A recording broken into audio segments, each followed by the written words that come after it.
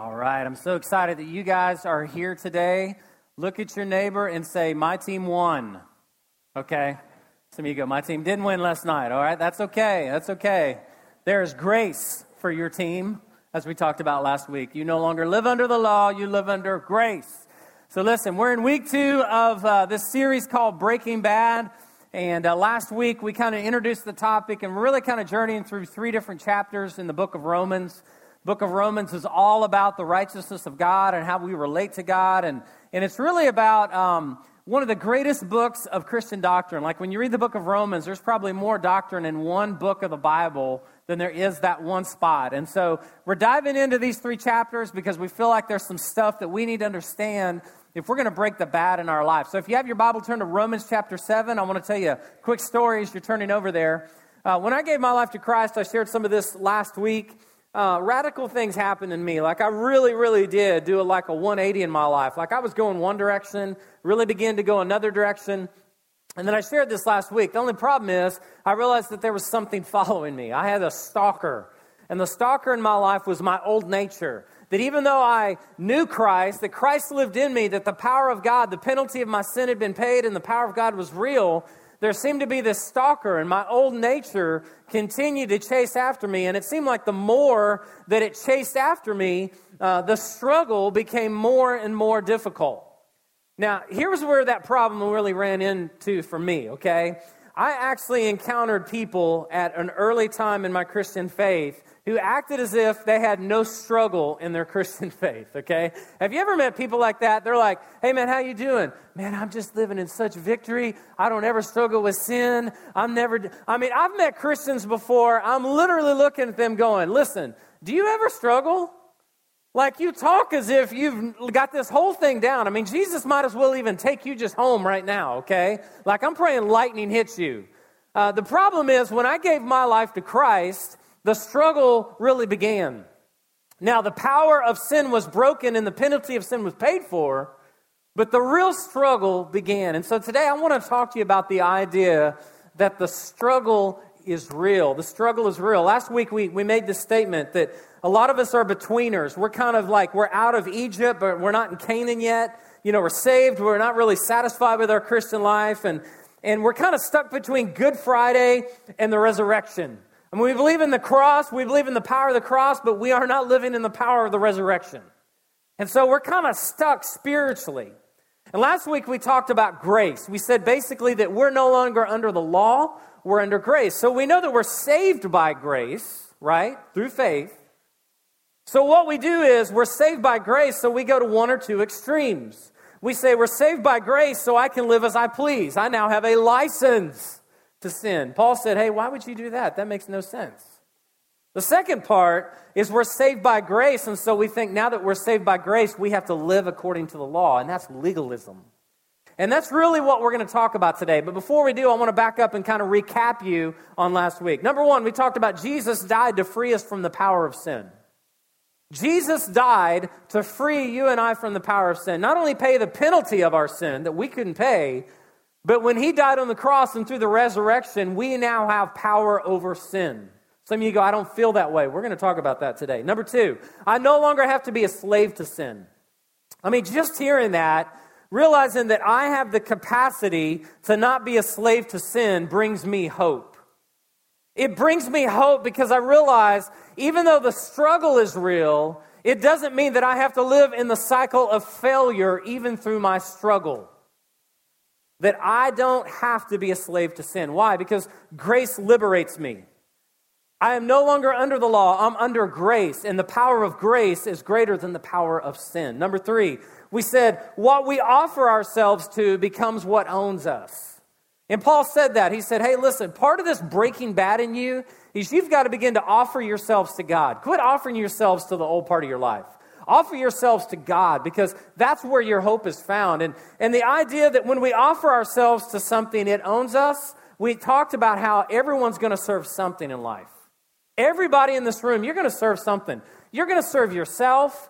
You're going to serve somebody else. You're going to serve this, or you're going to serve God. And so really he says, I want you to do these things because in doing them, and when you offer yourself to God, you're going to experience power and victory and freedom and favor, just like we talked about last week. So, if Romans 6 was about how do we break the bad, Romans 7 is about how do I ever do good? How do I ever do good? Some of you go, wait a minute. We've broken the bad. It's easy to do good now. Or is it? The struggle is real. See, here's what happens. We start to experience victory over the patterns of sin in our life, and we begin to feel spiritual. Hey, man, I got this. I got this down. I no longer feel the desire and the need to go and kick my neighbor's cat. I am free from sin. And what we do is we begin to find this freedom through the power over sin and the pattern of sin, and we begin to feel spiritual about it. And suddenly, we begin to depend on ourselves. And here's what happens. We set higher standards for ourselves. We go after them. And after a season of even attaining them, we start looking deep in our hearts. And we start realizing that our sin nature is deeper than what we thought. And then it all collapses. Kind of like this. 3 or 4 years ago, I started running these weekend triathlons. And I know some of you go, I don't understand that sickness you have, Sean. I don't either, okay? I can't explain what it's like, but running, triathlon, I love that stuff. And I remember training for my first triathlon. I got in a 25-meter pool, and I spent like 3 months swimming laps in this pool. And I got in there, and I swim, and I swim, and I swim, and I go, okay, I'm at 100 meters. Now I'm swimming 200 meters, 500 meters. And man, I was getting confident, and I was getting cocky. I was like, Michael Phelps, you're a punk, okay? And I mean, I'm just swimming up to 1,000 meters, 1,500 meters. I'm literally like having a coffee break in the pool, okay? I mean, it's just awesome. And then the day of the triathlon comes. And the way they line you up to go swim in the triathlon is you go to this lake, and they stick you at the shoreline, and they put you in groups by your age and by your gender. And so I'm with the 40-year-old men's group, and the 40-year-old women had gone before me, and then behind me was the 50-year-old women and then the 50-year-old men. And so all of a sudden the starting thing goes out. I'm like, man, I got this. Man, I've trained hard. I'm good at this. And I get out there, and I swim, and I swim, and I swim, and I get about 100 to 150 meters from the shore, and I turn around and look at the shore, and I'm like, oh my gosh. I'm going to drown. First of all, there's no place to put my foot on the bottom of this lake. Okay? Number 2, the further I swim from shore, the more I realize my inability to get back and save my own life. So I get about 300-400 meters in, and I'm just swimming, I'm flailing, and I'm going through the water, and I'm kicking, and all of a sudden, one of the greatest things happened. I heard another gun go off, and all of a sudden, the 50-year-old women were chasing me. And I'm at the back of the pack of the 40-year-old men, and listen, nothing will motivate you to do better than a bunch of 50-year-old women chasing you in the water. I'm like, I'm going to do this. There ain't no way. All of a sudden, one of those women literally swam on top of me. Nearly took me under the water. And I realized this isn't working out the way I thought it would. My ability to do it so well in a pool that is 3 foot deep is nothing like what it's like to swim in a lake. That's what some of us do in our spiritual lives. We give our lives to Christ. We begin to attempt to live the Christian life. And the longer we try and the harder we try, we're in life and we're just flailing our arms back and forth. So what do? We start to strategize ways to try to live up to God's standards. And when we do that, we create this thing we call in life called legalism. So that's what Paul in Romans 7 is wanting to talk to us about today. What is legalism? If you have a pen, write this down. It's the belief that I can please God by obeying laws and rules. If I just try hard enough, it's the belief that my spiritual life is somehow dictated by my do's and my don'ts. I don't do this, and I do this. And if I do more do's and more don't, we try to scale it out. It puts all the focus on the fruit of sins that we try to maintain versus the root of sin of which Jesus died to bring his power of and over. It judges me and it judges others according to their outward actions instead of their inward condition. It causes me to miss the purpose of the law and why God gave it to us. And the relationship between law and grace. Now here's the problem. This is reinforced in our society. We have social norms, we have culture, we have taboos, we have things that say, hey, listen, here in the South, we don't act that way. Why? Because my pawpaw said you don't act that way, right? And we try to live up to not only God's laws, but then we try to live up to man's laws. And if you think tripping on God's laws are difficult, wait till you try to trip on all of man's laws. I mean, it's a challenge. And suddenly, it gets reinforced in us to the point that we go one of two directions, and both directions are extreme. The first direction is we become a pretender. We begin to pretend that we got this. Hey, man, I've got control of my sin nature. Hey, man, I got this thing. I figured myself out. Like, I know why I do what I do and when I do what I do and what I don't do. I mean, you think you got it. And then the other extreme is you become a deserter. You give up. The struggle is so massive and it's so real. You just say, hey, bro, because I'm under grace, I'm just going to keep asking for forgiveness. In this cycle of defeat I'm in, I can't do anything about it. You see, here's one of the challenges. When Christ died on the cross, he died for the penalty of our sin. As a believer in Christ today, if you're here and you're a Christ follower, that is a reality. The penalty of your sin, you don't have to pay for it anymore. We call that justification. I'm put back in right standing with God. But not only is there the penalty of sin that's been paid for, but we learned last week the power of sin has been dealt with, because we call that sanctification. Like, I'm becoming more like Christ the more I lean on him and take my eyes off of myself and realize that he did it all anyway and I couldn't do any of it. We call that sanctification. But the part that we're stuck between is part 2 and part 3, and it's called glorification. And here's what that means. The first is about the penalty of sin. The second is about the power over sin. But we're left here on this earth around the presence of sin. And so some of you are like, man, how do you deal with this struggle? Like, I'm trying to make myself look better. I mean, we meet people, they always make themselves look better than what they are. I mean, today's trunk or treat. Some of you wore a really good costume to church today. You came in acting like a Christian. Man, I smell like a Christian. I put on eternity cologne. I mean, come on. This is good. And we get used to wearing our costumes. We become a pretender or we become a deserter. So Paul wants us to see 3 key things if we're going to have strength in the struggle that we're in. And then God's going to lead us to a place that I pray that we'll never forget he leads us to. So if you have a pen, write this down. Number 1, why do we struggle? How is the struggle real? We struggle with our relationship to the law.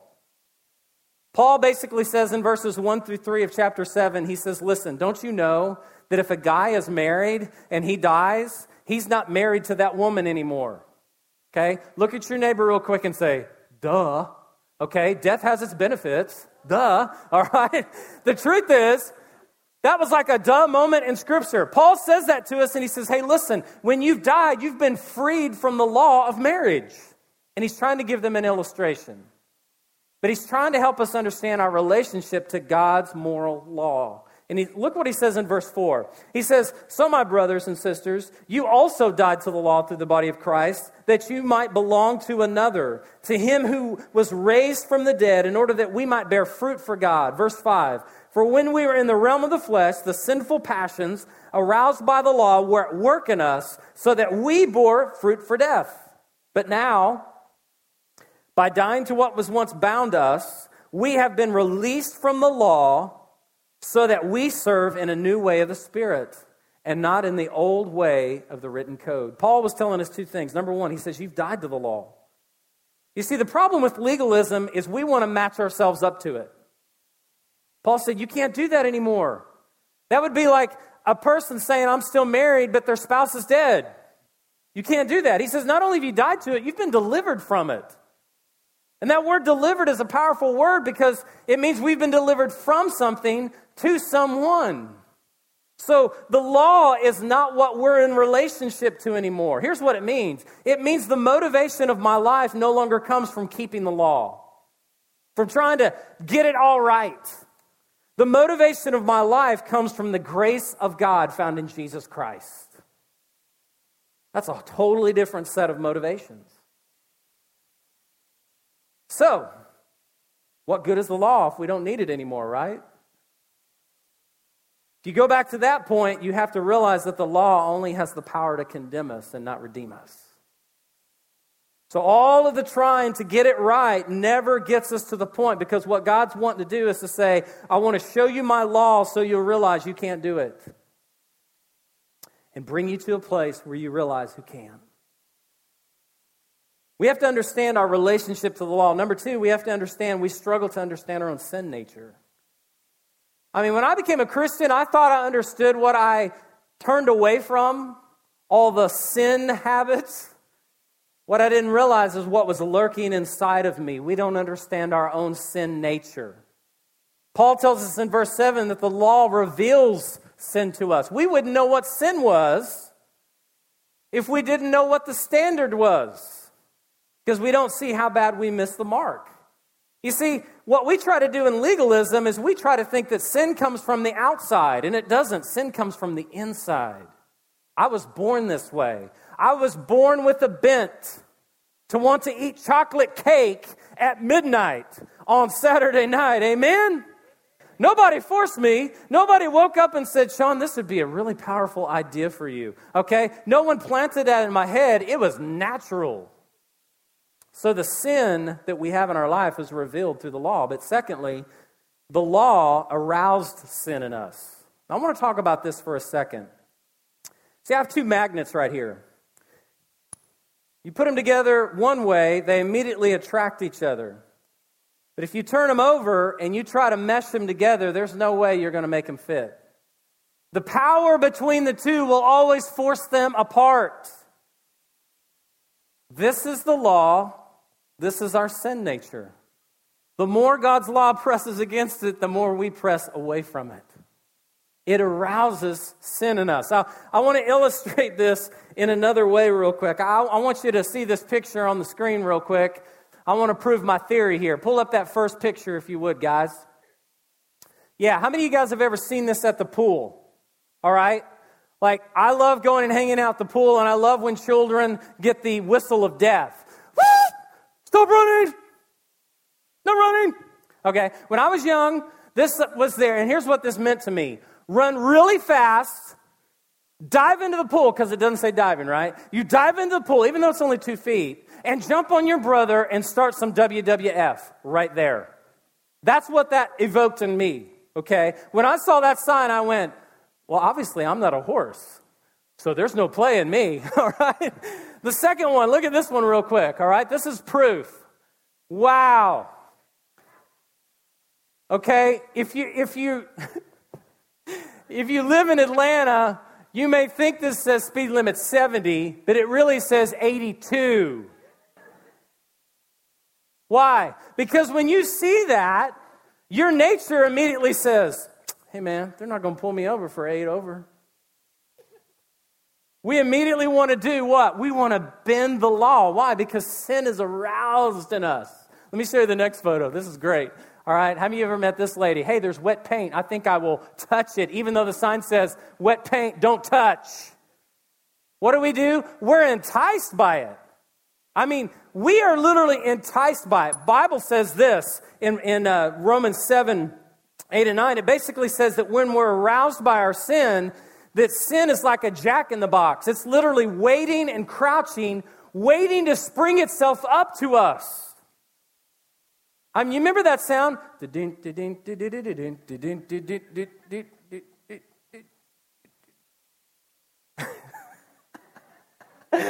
always one person in the room. He goes, pop.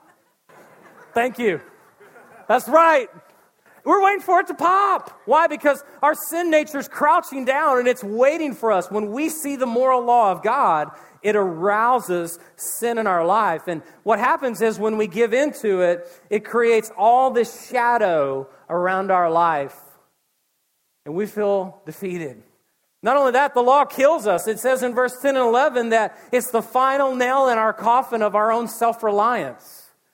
We see it and we realize we can't measure up to it, and we're just like, I'm drowning. There's no hope for me. I think this is the most intriguing thing. In verse 12 and 13, he tells us the law shows us the sinfulness of our own sin. As if it wasn't bad enough, right? Like, hey, I know I got this problem, but now you're going to tell me the motive behind the problem.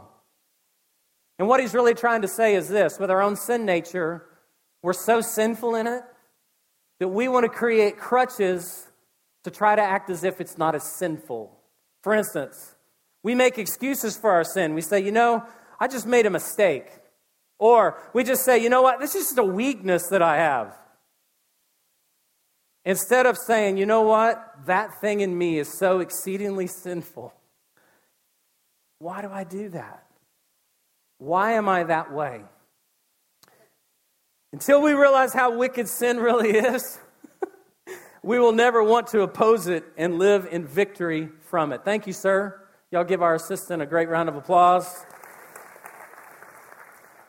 See, here's what we try to do with our sin nature. We try to go on a sin diet. Y'all ever been on a sin diet? Because I can't be sinless, I just want to sin less. And so we pick things in our life, and it's a subtle form of legalism, and we just basically say the goal here is not that I not sin, the goal is that I have better portion control. All right? So I need to know, is anyone ready for an ice cream sundae? Anyone would love an ice cream sundae? Like, how many of you prayed this morning, Lord, if I go to Southcrest, I pray that there is an ice cream sundae with Reese's Pieces on the top and whipped cream on the top. Hey, am I arousing you guys yet? All right, here. As I think about this, there are nuts, there is chocolate, there is caramel. All right, who would like this? Like, really, who would like this? All right, like somebody. Okay. Hey, this guy back here in the orange, come on up here. Come on up here. You in the orange, you have won this Sunday. Y'all give him a big round of applause. All right? Awesome. Now listen, here's the thing. There's only one stipulation about this Sunday. This is totally yours. Don't share it with anyone around you. Okay, they didn't earn it. You earned it. You raised your hand. Here's the only problem. You can only have 2 bites. 2 bites. So go back to your chair. Enjoy your 2 bites, sir. And you sit there and you hold that sundae the rest of the time. And tell me how your sin nature's doing. You see, the law and sin arouses us. It makes us want to take it way past the limit. Why? Because it's our nature. So Paul said, listen, you're not going to overcome it this way. You're going to feel more shame. You're going to feel more defeat. Because we need to understand the relationship to the law. We died to it, we're delivered from it. Our relationship to our sin nature. The law was there to reveal we're sinners and to show us how sin arouses us. But then there's this other part we got to deal with. And it's our struggle with ourself. We struggle with self. Paul says this in verse 14. He says, we know that the law is spiritual, but I am unspiritual. Sold as a slave to sin. I mean, that's a big realization for someone to say, I realize that there's God's law. I realize that there's sin nature that's kind of crouching at me like a jack in the box. But then I also see myself and I realize that I'm sold as a slave into it. I am aware that there's an inner man in me that struggles. And that my struggles will eventually be seen outside of me. You see, what that does in our life is it leads us to understand the law and legalism can't change you. And not only that, the law can't enable you to even do good. Why? Because sin dwells in me, my old nature. I have this new nature. And I have to understand the difference between the two. And we're going to talk about that more next week. But I want to take you to this passage of Scripture. Look at verse 18. Tell me this isn't a moment where you can say, man, I so feel like Paul. He says, for I know the good itself does not dwell in me. That is, in my sinful nature. I have the desire to do what is good, but I cannot carry it out. This is Paul. This is a guy who in Philippians 3 said when it came to legalism, he was faultless. When it came to zeal, he said, I can persecute every single person in the church. I can kill every one of them Christians. He said, For I have the desire to do good, but I can't carry it out. For I do not do the good I want to do, but the evil I do not want to do, this I keep doing. Now I do what I do not want to do. It is no longer I who do it, but it is sin living in me. See what he's doing? He's seeing inside of himself.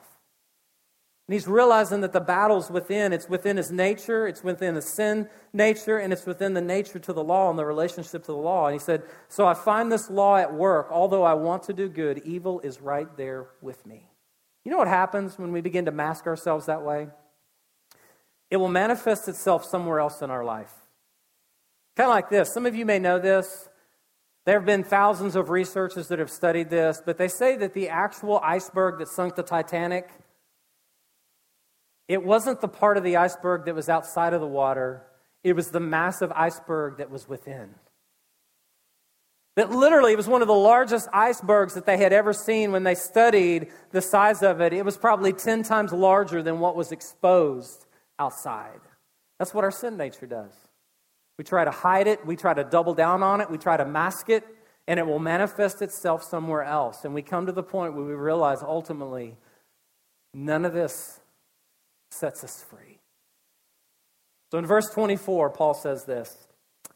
He says, what a wretched man am I, who will rescue me from this body that is subject to death. That word wretched means exhausted. I meet a lot of exhausted Christians. I meet a lot of people who are like, man, Sean, if the struggle is real, then why is the struggle here? Why is it here? Why didn't God just save us and take us home? He's in the process of sanctifying us, helping us overcome the power of sin. Because the penalty of sin's already been broken and the power of sin is real. But we're not home yet. I mean, it's kind of like when you run a marathon. You can run 26 miles, but until you run the last 385 yards, you haven't been there.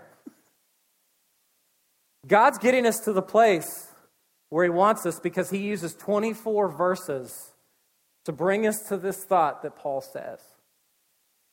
Look at verse 25. He says, thanks be to God who delivers me through Christ Jesus our Lord. Underline that in your Bible. He delivers me.